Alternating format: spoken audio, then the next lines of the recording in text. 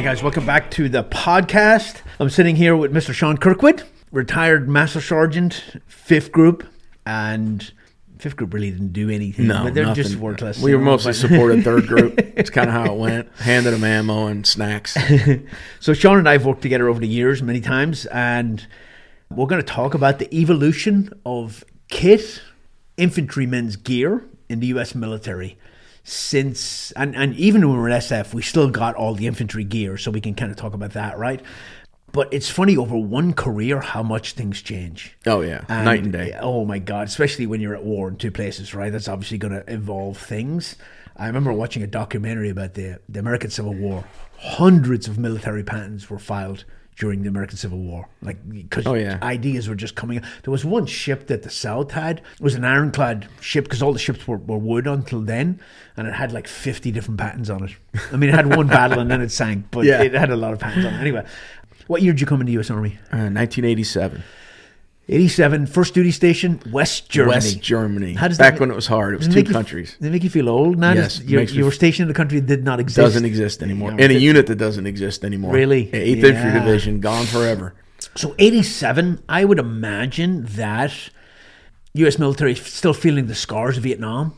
It was completely Vietnam heavy. You know, there was even my first platoon sergeant was actually a Vietnam vet. Yeah. My first sergeant was, and I didn't come into 96. And he was a Vietnam vet, right? He was a 1st Infantry Division Vietnam vet. Yeah, okay. So just talk to me about M16A1. Is that what you had? I went to basic training, and we had the M16A1 with the triangular handguard and clamshell type handguard.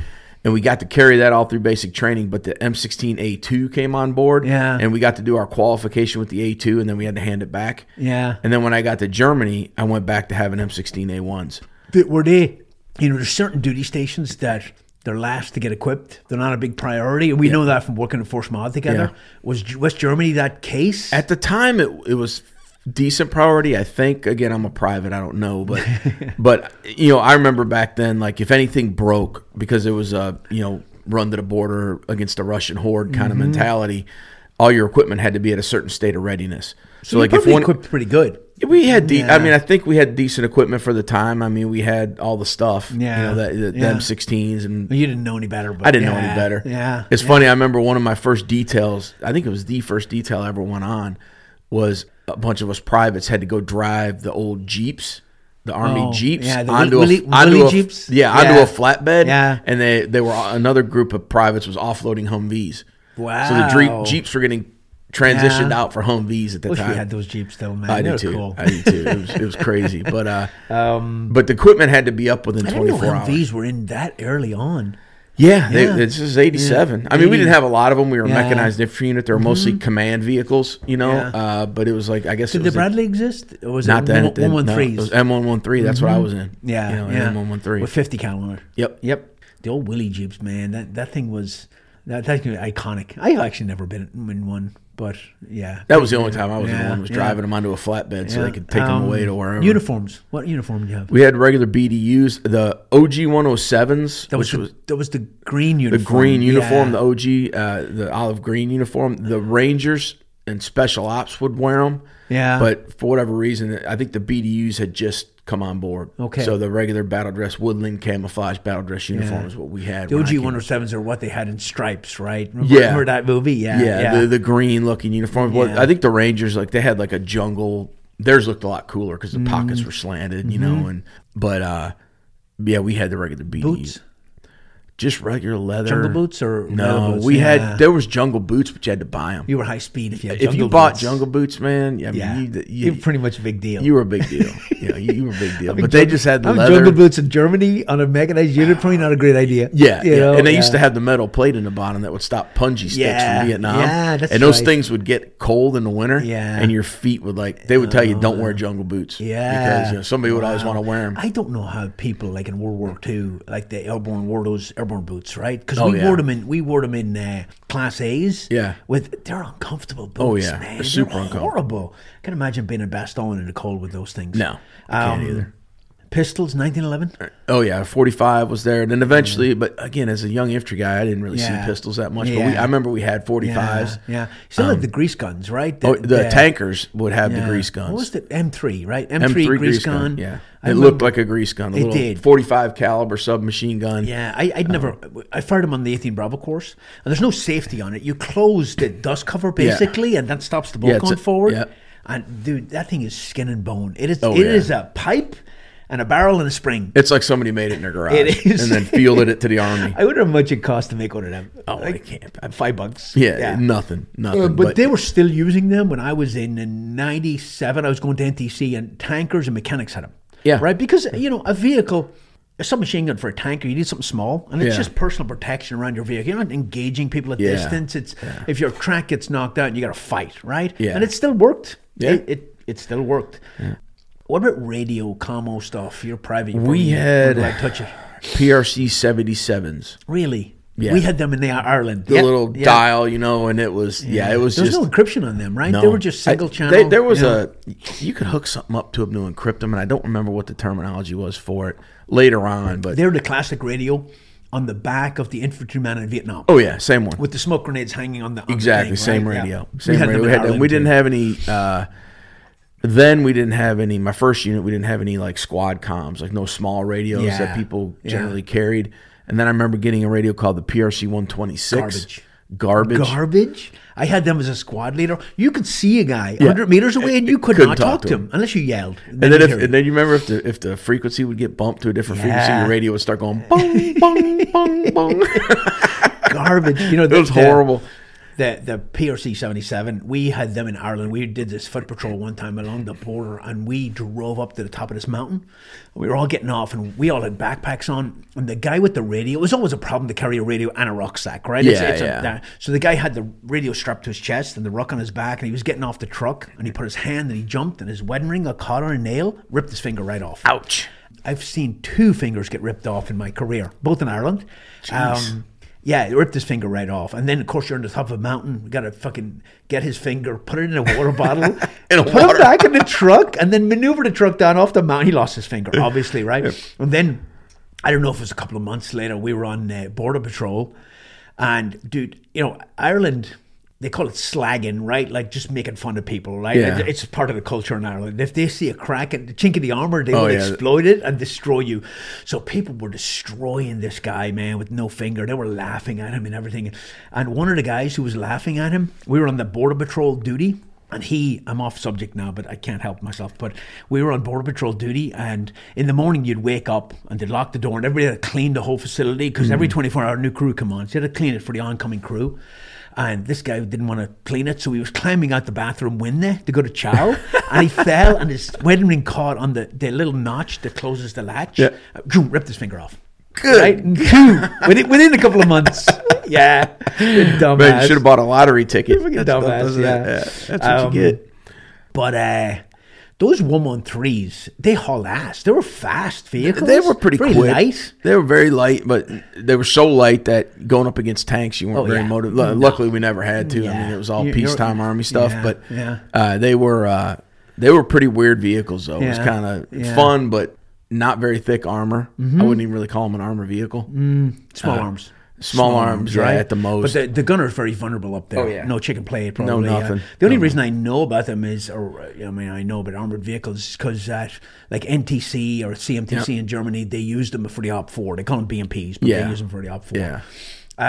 Now you only see them in a museum. Going into the special ops museum and they got a 113 in there. I'm like, man, you're old when they got the gear you were in. They got a GMV in there too. Yeah. Like, wow. So basic day-to-day life back then. Yeah. In a peacetime army in Germany. What did you guys do? Very regimented. I mean, it was because I look at it like I was into Germany in the late 80s, but it was almost like it was the late 70s. They were almost like it was like 10 years behind. It hadn't evolved. It hadn't really evolved that much. There was a lot of the old mentality there. It was that whole Cold War thing was going on, but all our lessons learned, all the combat lessons, were all Vietnam. There was still communism there, right? There was still, the wall had not come down. Yeah, but we were using Vietnam tactics to fight. You know, this big armor assault from East Germany into West Germany. But it was just it was kind of a weird, it was great. I kind of liked it looking back on it because, we had like we had to fold our socks a certain width, and you had one personal drawer, and you really grew up like old Army kind of mentality. I think there's value there, man. I think there is too. You had to make your bed every day with like Army sheets and blankets. Yeah. There wasn't, shoes had to be lined up a certain way. There were barracks SOPs, and even though it's like basic training, even though you're in the Army. It was, yeah. But it wasn't nothing like, Sunday night everybody's in there, using a buffer to buff their floors because there'd be a room inspection on Monday morning, and your squad leader came in and made sure you guys were up and moving in the back. It was very regimented. It's like the Army took over as your parents. Exactly. It was just like that. For young people, that's good, man. It gives you a solid foundation Yeah. that you build on the rest of your career. And people think, special ops, unconventional. The best special ops guys are really good conventional guys. Yeah. And then because you can't be unconventional until you know how to be conventional, right? Well, I've said it before. One of the sayings I like to use is everybody wants to be outside the box, but you got to be able to define the perimeter of a box before you can be outside of it. Yeah. And a lot of people want to be outside the box and they can't even point to where it's at. Yeah, exactly, exactly. I can imagine the old Army blankets. Oh yeah, the bunk wool beds. ones. Was it lino on the floor, like the green lino or whatever it was? Or it was tiles. Because I was in these old in the 80s, big buildings. I'm not sure it was called Lee Barracks in Germany, but I don't know what the history of that place was. But it was very European Army looking. But built by the Nazis. It right? probably was. I don't know. Now it's like a college or something. I Googled it one time, and it's like a college or whatever. But pretty small little Kaserne, they call them. It was like right in on the outskirts of a little town, or a town called Mainz, and it was just kind of cool, man. It was very old Army. I didn't have a car. Everybody took normal transportation. Everybody was really tight because you could probably drink because you were in Europe. Oh yeah, right. Yeah, as soon as I landed there on my 18th birthday. Did you? The rest was like a 2-year haze. Beer me. Oh my god, that's my biggest regret about Germany was like I was there, but I kind of wasn't. Yeah, I didn't travel. I've traveled a little, but mostly when I traveled, I'd travel and I just drink more. And I didn't. Did you go to Oktoberfest? I did. Went to Oktoberfest. Do you remember any of it? Parts of it. Parts of it. Yeah, it was very, very party heavy. The Army was just different there. I mean, you come out of basic training not knowing what to expect, and it was by no means a high speed unit. Like my first regular physical fitness session in the Army, I remember I had a squad leader named Sergeant Williams, and we showed up. And we do the formation, very big on formation. We did it. And it was squad PT for some reason that day. They were letting the squad leaders run it. So everybody like spread off in their squads. And we walked like 2 blocks away from everybody else. And he had us in line and we did some stretches. And I noticed Sergeant Williams was like looking around a lot. And I didn't know what we were going to do. It was my first day in the real Army, And he's like, all right, man, I don't feel like doing PT. Everybody sneak back up to the barracks room. So I remember standing there looking at him. I'm a private. I was like, is he punking me? What am I supposed? So we like snuck away and everybody like kind of creeped off. Everybody else in my squad knew the deal. So they already had like a route. Yeah. I was just kind of standing there going, I don't know where to go. I don't know what to do. It was awkward. Okay. Do you have the old gray PTs back then? Yeah. You could wear the gray PTs. Like old school sweats with a zip up sweater, or you could wear BDUs then if you wanted to for PT. Really? You had the choice. You could have one or the other. Okay, yeah. And I remember I had this one. He was an officer though. He was like a first lieutenant, but he would always run every morning. Like PT for him, he wore jungle boots, and they let him, and they didn't care. Yeah, he's got plantar fasciitis really bad now. Yeah, he probably can't walk anymore. But he was hard for a minute. Yeah. In a peacetime Army. Yeah, it was very. I liked it because it was very. I like getting that old school Army. Like the structure. I needed it. I enjoyed it. You really knew, and even with the gear, like back to the gear, we didn't rely. The gear wasn't the focused training. What training we did, it focused the training. Yeah, and you use the technology the best you can. There. Yeah, there's value there because you clamber through the woods in the dark with no nods. No nods, right? Did you have nods? You have PVS 5s? The drivers had PVS 5s, and they would just with their head stuck out of the vehicle. Yeah, and and you could see like 50 feet maybe on a perfect night. They were horrible. And but night vision wasn't a thing. We used, in live fires, we use flares. Yep. You'd use illumination rounds and things like that. If you were lucky, you'd use M60 mortars. Machine guns. M60 machine guns, 50 cals, 50 cal machine guns. They've been around forever. All that. Yeah. We didn't have any saws, like squad automatic weapons. They weren't around. 90s, I think. Or, late 90s. We didn't have those. So, it was very bare bones. It's so funny now because you see a an M4 or an M16 or a rifle now, military rifle, that or an optic on it, it looks completely out of place. Yeah, it looks weird. But back then, it was all iron sights. Yeah. It was all iron sights. How was the training? Hit or miss. Yeah. There was some good and some bad, and it was really just dependent on the leadership, and because for a mechanized unit to train, it was a lot of moving parts. Yeah. You know, I mean, you had to move all the equipment, all the people. Did a railhead vehicles? Yeah, to a training railhead vehicles facility? because you couldn't drive on all the roads. All the training areas were miles and miles away, so it was a big event. So when we went out to the field a lot, but when we did, it was like you're out there 45 days. Yeah. You're going to Grafenwehr or Hornsfelds or one of these other training areas, and you just training out there. And again, the training was hit or miss. Sometimes it was decent, sometimes not so good, and a lot of times it just depended on. It was weird because back then if it was bigger level, like brigade level training, you got better training because more resources would be poured into it. But if it was like company, more people watching. Yeah, if it was company and below, Yeah. it was like, hey, go out in the woods and dig in a fighting position and stay there 2 weeks. Yeah. And that's what you do. Yeah. You know, back to the hot chow thing. Then we didn't have tactical chow. Yeah. You know, it was very hit or miss. Right? You know, basic individual skills training like marksmanship, not hardly at all. We did a lot of NBC training, chemical biological warfare training, because that was a big threat. So I got really good at putting on a mop suit and taking it off and decontaminating. Gas. Yep. Gas. Always had that thing Sucks. on. It was horrible. Yeah, that sucks. But Did you shoot like once a year, twice a year? maybe Qualified? a couple times a year. Yeah. It was mostly qualification. I mean, we didn't do any cool like small arms training. We'd go to a machine gun range and a rifle range for qualification. There was no like CQB or No, that was anything, high speed. anything Especially cool. in mech, Only yeah. like Delta Force. I remember did that. even in the 90s when I went to mech unit, they were like, oh, MOUT, military Yeah. operations in urban terrain. It's not on our metal tasks. I'm Yeah. like, that's insane. Yeah, there's buildings everywhere.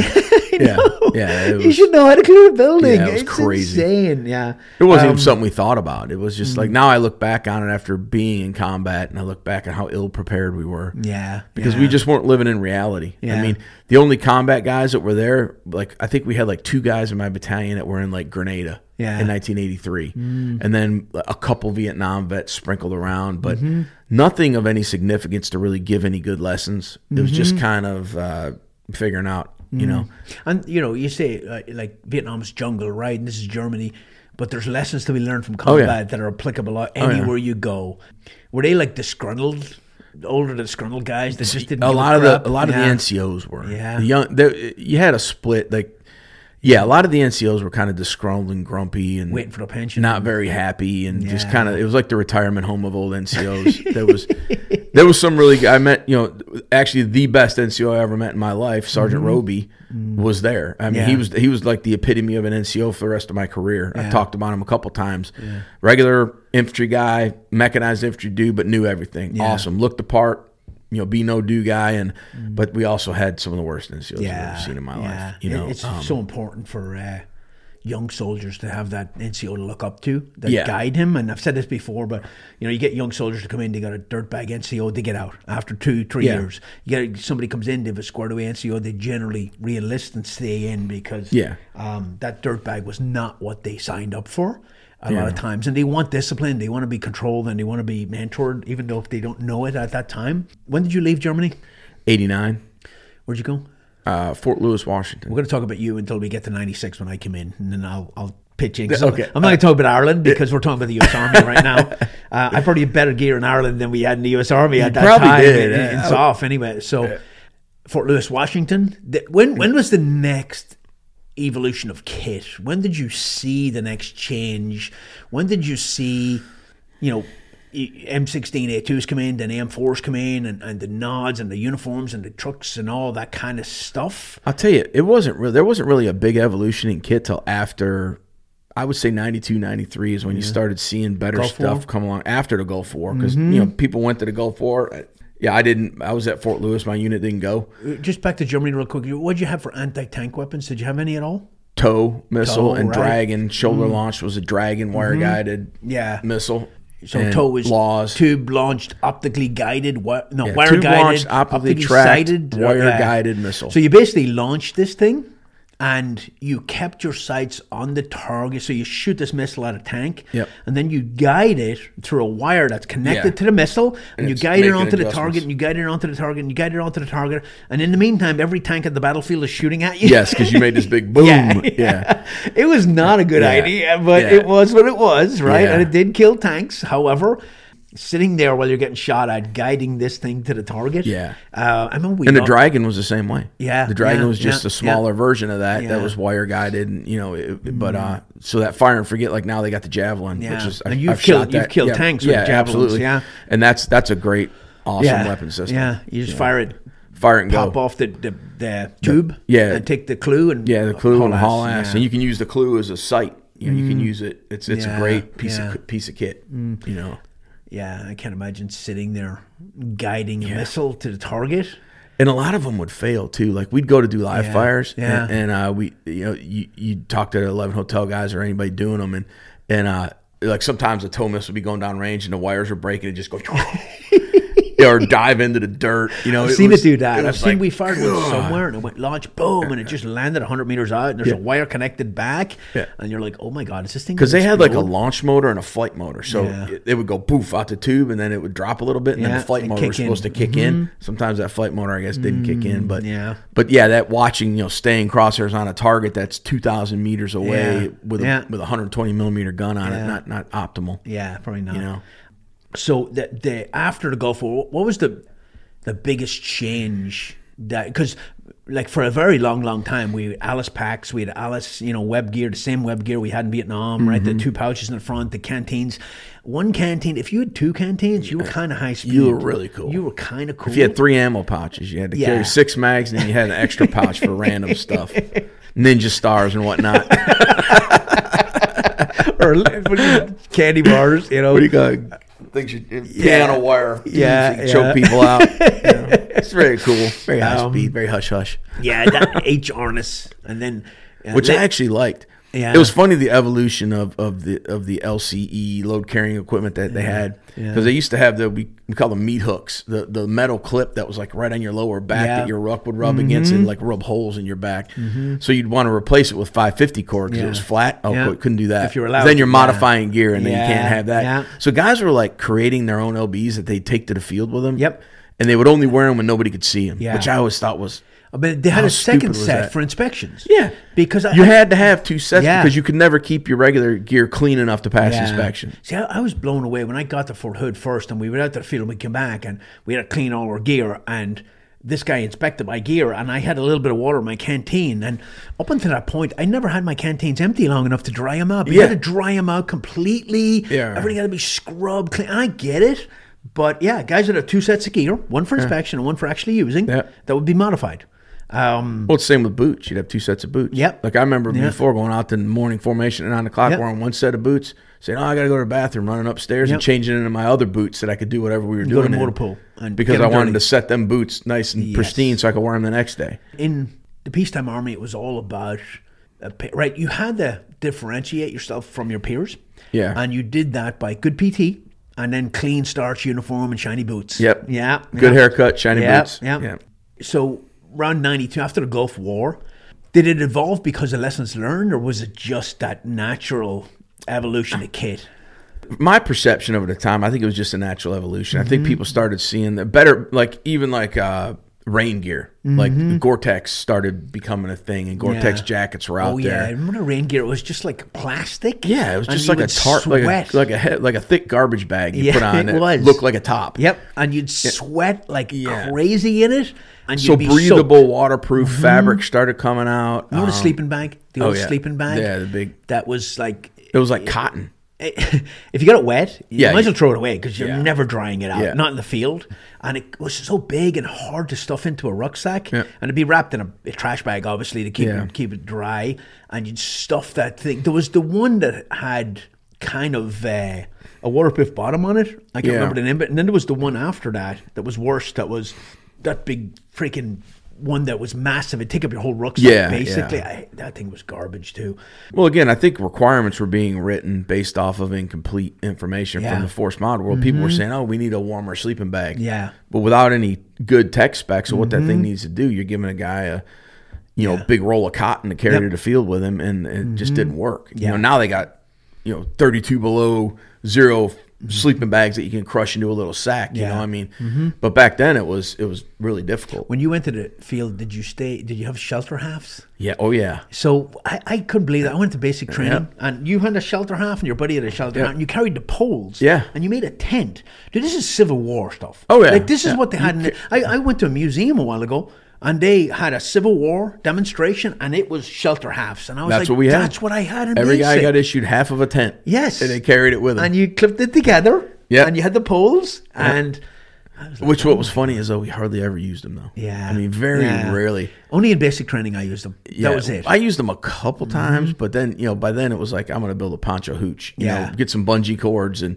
you were super high speed if you carried bungee cords to the field. And I had 2 ponchos. Yeah. Because I could put a floor in, and I could build. Pretty much special ops. Yeah, I was pretty much a special ops guy at that point. Check out my bungee skills.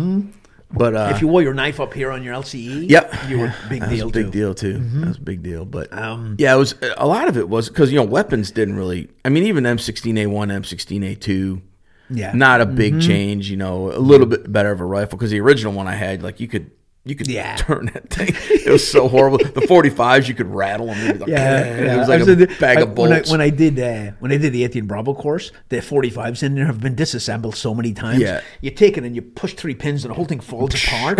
I bought a 45 after I graduated. I beat on that thing for an hour. I couldn't disassemble it. It was so rigid. But they'd a lot of them M16s probably been to Vietnam. The 1911s too. The M79 grenade launchers, I'm sure you had those. We were still using them in Iraq in 07. Yeah. That was kind of a sought after thing. It was. I liked them. The old. Nobody wanted that 203. That was M203 underneath. I hated that thing. That makes the gun so bulky. Yeah. So you were in Fort Lewis, Washington. You have GMVs. Were you in a light unit then? Yeah, that was kind of a weird transaction because we went to Fort Lewis and they started a new concept there called motorized infantry, which was basically Humvee mounted infantry. At the time, it was kind of a fairly new concept. Way quickly, isn't it? We went to an NTC rotation. Yeah.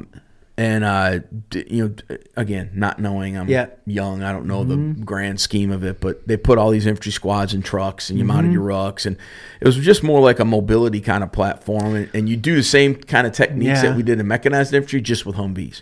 Yeah, light infantry can only move so fast, so far with light equipment. Yeah. Unless you're in a jungle environment or mountains, like you're really, really slow. Like people used to make fun of mechanized infantry. When I went to BNOC, when I was in the mech unit before I went to SF, and all these light infantry guys, and I was like, dude, a Bradley could destroy your whole platoon in seconds. Yeah. With a 25 millimeter HE rounds firing at you. Yeah. And then, mechanized infantry can get out, hit targets, get back, resupply ammo, go hit it again, resupply ammo. Like you really do have the whole measuring factor of who's good and who's bad in the infantry is who sucks the most. Yeah. You're like hurt and who's in the most pain. Like I'm an infantry guy. I had to walk 30 miles. It took me 3 days to hit this target. And the mech guy, well, you're a wimp because you rode in the track and you got there in 2 hours. Yeah. It's like, well, am I smart or am I?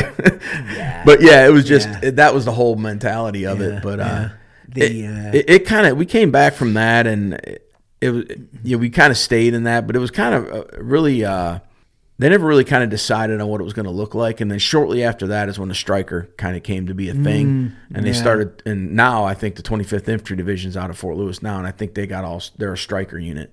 Oh, it was kind of the interim between light infantry, not mechanized light, and then motorized, and then it just turned into we got these Strykers. All infantry now have vehicles, obviously, right? Because you can't go anywhere without vehicles, right? And the Bradley came out after that. There was a version of the Bradley in the Gulf War, and then the Bradleys that got modified after the Gulf War were called ODS, Bradley, M2 Bradley, ODS, Operation Desert Storm, and it had a bunch of modifications on it that had been lessons learned from the Gulf War. And so that's where, like when I was in mechanized infantry, it was all Bradley fighting vehicles at that point, right? Yeah. And it was, they were task force with Bradleys and tanks and, artillery all kind of working together in conjunction, fighting on the battlefield. When's the first time you saw optics or nods? Nods was probably Fort Lewis, better. What kind? 7 Bravos. Right? Yeah, the 7s were the first, and then shortly after that, I think we started getting in 14s, the monocular. Mm-hmm. But that wasn't at Fort Lewis. That was in the 2000s, man. When that I had those in the 82nd, I believe. Yeah. Before that. I remember the Red Dot came out, the M68 Red Dot, which I still have. Yeah. I have 2 of them. I love them. I think they're great. That came in when I was in Germany. So that came in like 2000. And we had I have a picture actually of me in Kosovo. We still had the rails on our M16A2s. So it ran a bar from that and the optic mounted forward of the carrying handle on this mount, But it was a game changer, man. I was like, man, this is bad. Well, the first thing was with the SOPMOD kit before even that M68, because this is in the late 90s. Mm-hmm. When did you go to SF? 98. Yeah. So we had, it was a Trigicon, like, hollow sight, basically. I don't remember what it was called. I remember that, yeah. But we had that as part of the SOPMOD kit. Yeah. But that was SF. But that was only SF. The infantry infantry didn't have that. Yeah. So infantry got M68s first, or got M68s. And I remember, first time I really remember seeing those was in the 82nd, my first time there. Yeah. And that's going to be 92. Oh, okay. So you went from Lewis to the 82nd? Yeah. Fort Bragg? Went for Fort Lewis, Airborne School, Fort Bragg. And they probably had better gear than the 82nd. They did. We had M4 carbines, M68s. Yeah. I don't remember the radio. I think the radio was still probably still 123 or whatever it was called. Yeah, that squad radio. The radios hadn't changed that much as far as I remember. Mm-hmm. But yeah, the gear had changed a little bit. The rifle obviously changed, and by then we had Beretta 92s, pistols, and still M60 machine guns, and the SAW was on board at that point. The M249, yeah. Because I went to Ranger School in 92. And we had the SAW in Ranger School, so I'm sure the units had it. They had them in, if you read that book, Bravo 20, the British SAS in Gulf War, they had Minimes, they call them. Minis, same thing. But that was kind of a game changer machine gun. Oh, yeah. Because it was belt fed and magazine fed, fired same round your rifle fired. That was actually a really good addition to the squad. That's a great weapon. It is a great weapon. It's a great filler between that bigger round fire support weapon and something a squad can maneuver with. When I was a squad leader in the infantry, I put my best gunners on the SAW, man, because those guys could rock that thing, and they were real. And they did M68s on it at that point. Yep. I'm carrying 1,000 rounds, man. They had those SAW pouches, and they had 200 in a pouch, and they had 2 on one side, it was 400 rounds, and 2 on the other, and 2 on the gun. They carried 1,000 rounds. Yeah. And just burning shit down. And you'll burn through that, though. Yeah, in a real gunfight, you're going to burn through that. That's your sustainment, man. I remember right there. The basic load for a SAW gunner was something like 400 rounds or something. A box and one extra box. You don't think about it till you've actually been to combat and you realize how fast rounds go, and that's not enough ammo. Yeah. So I came in 96, M16 A2s in basic, got to Fort Hood, Bradley fighting vehicles. We had the older ones, and then the transition to those ODS ones, the Operation Desert Storm ones, Beretta pistols, very few night vision devices, 7 Bravos, but not everybody had them, I don't think. Again, I don't think so either. I'm trying to remember. It kind of meshes together, but I think there was a point where squad leaders were the only ones who had night vision. We had no lasers either for them. I didn't see them until I went to SF. We didn't have M4s. We got a couple later on when I was in Germany. Squad leaders got M4s. I remember working with the snipers in Kosovo that were like a battalion asset, and PVS 10s, the day-night scope on the M24. Remember those? That was a big bulky piece of gear, but it saved you re-zeroing and putting a night scope on. I remember infilling snipers into an Overwatch position in Kosovo. And these guys are battalion snipers, and they're went to Army sniper school. And they were good dudes, and they were fired up. But we infilled them, and they sat and watched this village for. I think it was just to give them something to do. There's nothing they're going to see. Yeah. Well, or they're not going to authorize them to shoot anything. No, they're not. Without a doubt. No, not a chance. But we went and picked them up, and we were in up armored Humvees, and covertly we drove up through this village, right? And we picked them up all covertly, got in the vehicle, and we're driving back. And my driver's got 7 Bravos, and he's on, driving in this small Humvee, and he's coming along, and he freaking goes off the side of the ditch and ends up like 45-degree angle in a ditch, but not quite in the river yet. And we're stuck. And having been going through there all covert, and then like 10 minutes later the whole village is out with ratchet straps. They're all helping you. They're all helping us get the vehicle out. Cover is blown, guys. Good lesson learned. Yeah. My driver said to me, "Sir Nones, I got an idea. We'll just flip. I'll get in and I'll strap in, and everybody push the vehicle, and we'll just roll it down the hill, and it'll land on." I'm like, "Shut the fuck up." Yeah, great idea. Yeah, stop. Good idea. Stop thinking. Yeah, that's a great idea. Yeah. But that was funny. It's always funny too. You have the big, massive ghillie suit. Yeah. The big ghillie monster with the the front is painted so you can crawl and all that mesh and number one, you can't move with that. You'll die of heat exhaustion. I don't care where you are. Yeah. Number two, you can't take it off because it takes up your whole rucksack. Yep. And if I have to crawl like this into a firing position, if I take a shot, how do I get out? Yeah. You know, that's a lot. It's a lot to think about. Yeah, it doesn't make. Well, that's any where the myth sense. myth comes in a lot of times. Movies, yeah, that's a whole nother conversation. The evolution of sniper. Right now, there's a bunch of people out there furiously writing comments about. Oh my god! how I can't believe you would say that. Yeah, let me teach you about camouflage concealment. So, did you do EIB? Oh yeah, infantry? of course. Did That's you? a big deal. Tell me what EIB is. Expert Infantryman's Badge. It's a bunch of like station testing to like say you're an expert, and then you get some flair for your uniform if you get it. little low riding rifle, Rifle, yeah, it's pretty important. Pretty important deal. I was in Germany. The BDUs in the pocket, and the rifle was right above the pocket.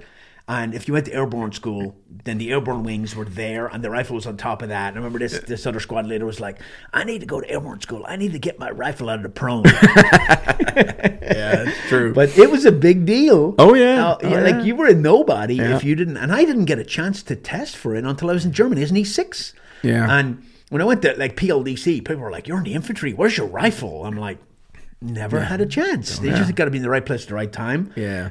But it was a lot. It was like 3 days of testing. Yeah, it was a big overblown drama. It really was. But that's all we it was had, a big right? event, I mean, that they would make this. It was like, everywhere I went, it was like a big, huge thing. Yeah. Like everything stopped for EIB, Yep. and they would task people. And, But but the guys who already had it were the testers, and they took that seriously. Badge protectors, man. Yeah, it's not for anybody, you Yeah. know. But it was all common tasks. But Yeah. they were very picky about grading. Yeah. Everything had to be done perfectly. If you didn't, open the feed tray cover before you put it on safe or something like that, you're no go, right? Yeah. And then some dude at the station, depending on his mentality, was the guy that was saying, "Oh, you didn't do this or you did do this." Yeah, and who knows, But there's one of the tests where you have to locate your point on a map within 100 meters. Yeah. 8-digit grid.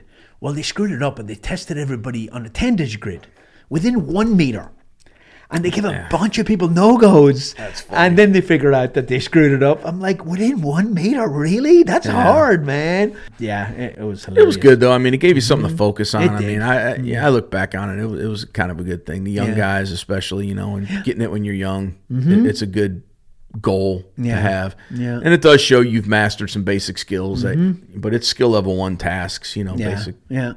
Do you remember clambering through the woods with no nods on? Oh, yeah. God, that was brutal. No man. It's iPro brutal in either. Germany too. No iPro, no nods, just scrambling, making all kinds of noise. And we get so spoiled later on, like when you're night vision goggles and freaking lasers and IR lights. Yeah. I remember they used to say, "Look through the sides of your eyes so your rods and cones will kick in." I'm like, it's freaking like a well in here. It's dark. I can't see anything. Yeah. But man. take you like 3 hours to move like 1 kilometer. Yeah, and you make all kinds of noise. It's horrible. Yeah. So the 82nd, you had Humvees there. 50 it was a light, it's an airborne infantry unit, Yeah. so you didn't. Your company would have a vehicle or two, but you pretty much walked everywhere and jumped.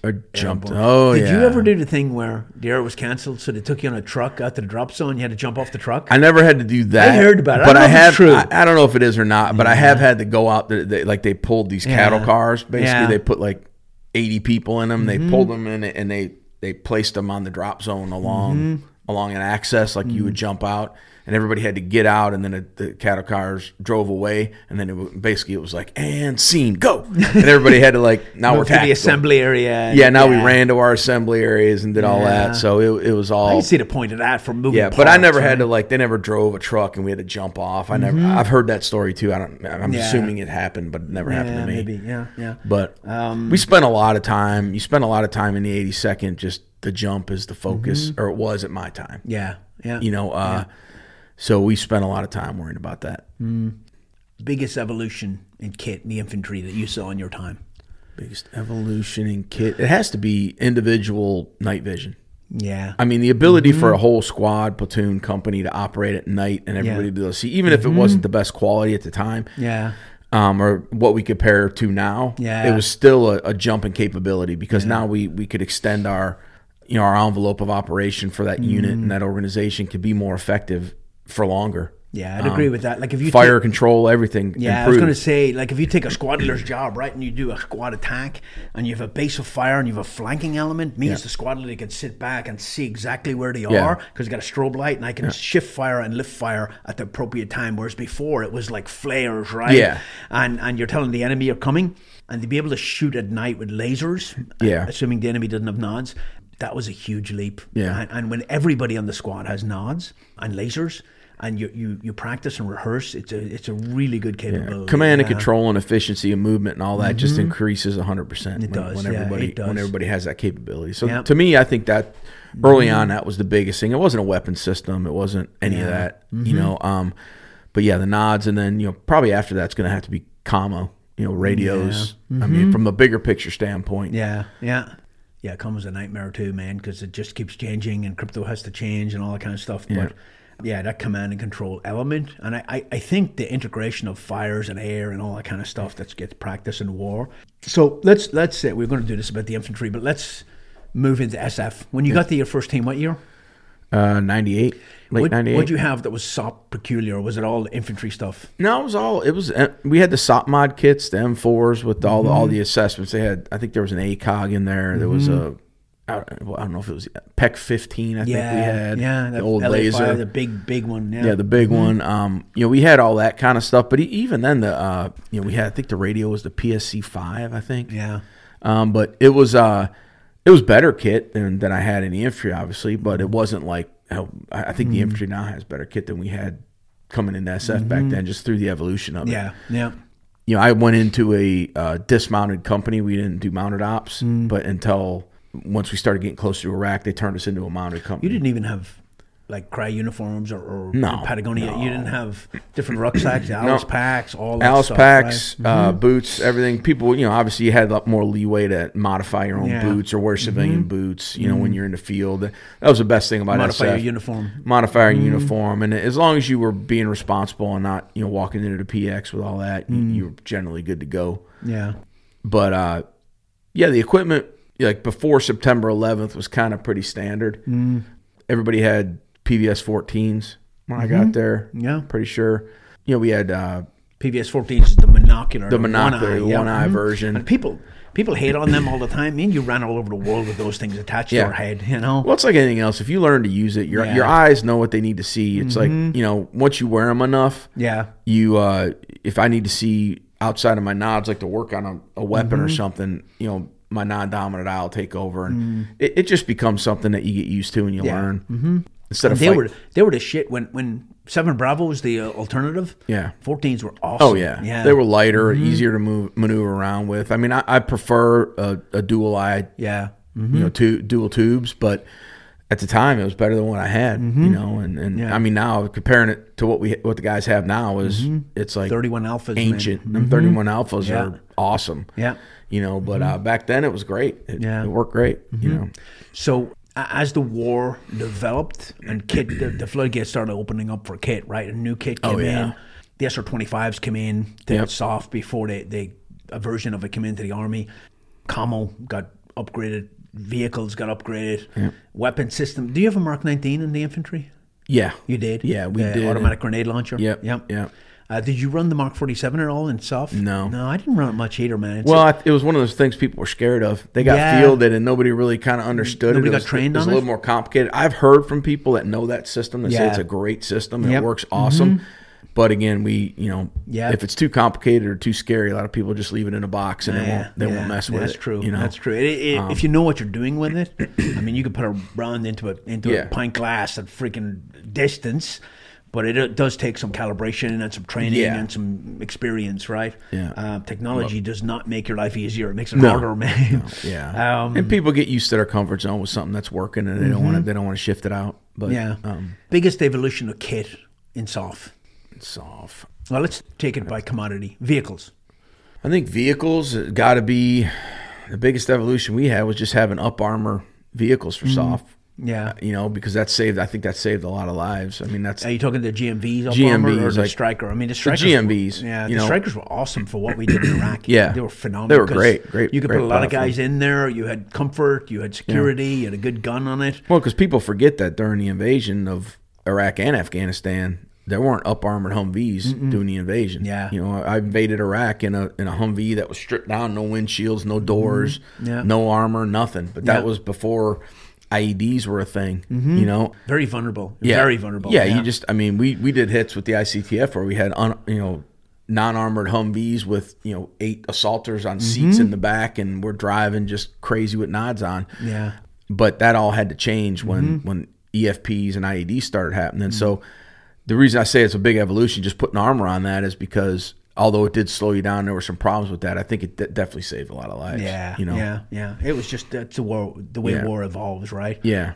Obviously, the night vision, phenomenal shooting, fighting with night vision and lasers, Inspector gunships overhead, and all that integrated piece together with snipers' thermal weapon sights. Yeah. Huge improvement. Yeah, the right? INOD and all that. The that INOD. gear, that thermal ability, that thermal spectrum is just, it's amazing what the guys got equipment-wise now, and what they can do compared to what we used to be able to do at night. Yeah. Weapons have evolved quite a bit too. Ballistic calculators obviously have helped immensely. That's a huge one. change. And we've talked about that a lot. It's just that just understanding ballistics and understanding what the reality of it is was something that was lacking. It was all a mystery. It was all theory. Yeah, we didn't know what we didn't know. Yeah. Then drones, and then with drones come counter drone. And then, I've been talking about, my career, and I'm about to get into the Force Mod world. Yeah. Dealing with all those different commodity robotics and communications and intel systems and weapons and ammo and freaking huge evolution. I think there's absolutely value added in coming up, like being under-resourced early on in your career. I think it just sets a good base. It really does. And it sounds like two old guys sitting about how it was in our day, but you'll see it a lot where it's like a trust fund kid, man. If you give people everything, they lose the ability to improvise and figure it out. And I've seen some of the best training I've ever done in my career was done on a shoestring budget. And you just go figure it out, man. Well, you have to be creative. You have to, and a lot of people try to fix training issues with gear. And that's not a gear is an enhancer. Yeah. You can enhance good training with gear, but you can't defeat bad training with gear. Yeah. If a guy's not trained, you can give him the best piece of kit in the world. It's not going to mean anything. It's not going to help. There's nothing like that right now. And I think a lot of the mindset shifted when gear became more prevalent. It's like anything in society. It becomes, well, we'll fix that. Like I remember being in a conversation when I was I might have been at the sniper school. I don't remember, but it was a command sergeant major, and they were in the regular army. And the guy was wondering if we knew of anything that would enable a single soldier to use the same optic at CQB ranges and also out past 1,000. And I was like, there's no optic that can, and even if I had an optic like that, the guy you put behind it's not going to be able to do that. It doesn't exist, But they want a quick fix for. I want to put very little training into my guys, but I want to put a piece of kit on them, and they're like deadliest in the world, and it just doesn't work. Doesn't like work that. that way. It doesn't work that way. It's like saying, is there one exercise that's going to make me stronger than anybody else in the world? No, there isn't. What can I eat that gives me washboard abs? Yeah, exactly. It's the quick fix. Donuts. I tried donuts. Doesn't work. Doesn't work. Yeah. I'm checking off the list slowly. I don't know if it's six pack. I have honey a keg. barbecue wings, beer. None of those work. So don't do those. The process of elimination. Yeah, I'm working. I'm grinding. Talk to me about javelin. You got the javelin for the invasion of Iraq. Yeah, and no instruction. You had to read the manual. No, we had a range day in Jordan where they brought in like pallets of javelin. Like every guy in my company got to shoot a javelin. Just explain what a javelin is real quick. Okay, a javelin is a shoulder-launched anti-tank missile. Basically, it's fire and forget. So you lock in, you get a lock on the target. The nose cone of the missile gets an imprint of what the target looks like. You fire that missile off and you leave, and the missile flies itself into the target. And it can hit from the top, or it can hit direct attack. It has top attack or direct attack. So a top attack, obviously there's less armor on the top of a tank, and it punches through it. Direct attack would be if the tank was underneath a structure or something like that. Well, it's just straight line. Yeah. It's just a missile shoots like But straight the only like reason a you would bullet. fire it like that would be if there was overhead, because it's optimal to shoot it from above, It is, right? it is. If you so get- it would be if it was underneath a structure and you couldn't hit it from above, right? Yeah. So phenomenal missile, the ability to fire and forget. So you guys got him in Jordan. Yep, and we did some training with them, and then Mm-hmm. we immediately, every truck had like 4 of them on it, because we were going into Iraq where there was an armor threat and all that, Mm-hmm. and I know there was some other units during the invasion of Iraq that had a lot more, big tank battles with Mm-hmm. where they really stretched the javelin. I think it was either 3rd or 10th group teams. I'm not sure which one. Third, I think. I'm not really sure who. Yeah, it but, might be both. But they did a lot of damage with javelins against actual tanks. Where I went in, most of our stuff was trucks. Was it? We didn't have a lot of tanks out there that So you were. just sat on the hill and set it up. They weren't moving; they were just stationary, and you're like, Well, what I got to do was, there was a town that we were outside of one time, and they had some trucks with heavy machine guns on them, and we were, doing a recce of the outside of the town, and we saw the trucks in there, so we got in a little gunfight, started taking fire, and before the trucks could get done, I dismounted the truck and was able to get to a position where I could top attack and hit. What range? Hit the target. That one was probably about 800. Yeah, it'll hit moving, right? As long as it takes a picture of the target. Yeah, If yeah. the target moves, it'll Yeah. track it and hit it. Yeah. And another one, we were doing bomb damage assessment on a Republican Guard barracks area out in the desert, and just 2 dudes pulled up in a truck and decided that it was their guard shift. They were coming to work, Iraqi army uniforms, and just they didn't even know we were there. And again, we were about 700-800 yards out, and they were sitting in a guard shack, and I launched a javelin on the guard shack and took that out. But little stuff like that. But a lot of guys did. You could use anti-armor ambushes with them. There's a lot of different things you could do with the javelin, but it's a great system. I mean, that's what's killing all the tanks in Ukraine right now. I mean, we're shipping javelins over there like nobody's business, and that's a great weapon system. Yeah, proxy war. Cool, man. All right, we'll wrap it up there. I love kit, man. I love the evolution of the kit. Did you ever hear of the Show machine gun? Look that up. It's like CHO. So in World War I, when the Americans got involved, we had no machine guns. So we bought this Show rifle from the French, and it's a weird looking gun. The magazine is underneath it, and it's a full kind of half moon mag, but it's open. And so you can see the bullets in it. Yeah. Well, World War I was kind of a dirty battle. Yeah. Not one, like there was incidents where not one, they all jammed. Not one would go, none of them actually went through a full mag without jamming repeatedly because of the dirt. Yeah. And the Americans threw them in the corner. Like they were Yeah, bought from I the believe French on a whim by some guy who didn't know any better. Yeah. You're like, oh, you got machine guns? Give us like 1,000 or whatever they bought. And garbage, absolute garbage machine gun. And it's stuff like that is why I end up going into the Force Mod world, man. Well, that's what's called a top-down requirement. Some is. guy that sits in an office decided what the guy in the trench needed in World War One, and the guy in the trench could have told him that all day long if they'd just had a conversation with him. Yeah. And Show. that still machine happens. guns. Yeah, I mean, it you does. don't. There's a lot of top-down directed programs that the guys get something and they're like, why do I have this? Yeah. Who made this? Mill turrets and minute angle. Second focal plane. All this. We got hundreds of examples of Yeah. it, but why are we doing this? And a lot of times, it's just somebody who thinks they know better than everybody else. Yep. That doesn't. I'm going to dig into that in my next podcast with the Force Mod world. It's an interesting one, man. It was an education working there. There's a great book, and I gave it to Terry, and I got to get it back from him. He's lying to me. He keeps telling me he's going to give it back, but he's holding it hostage.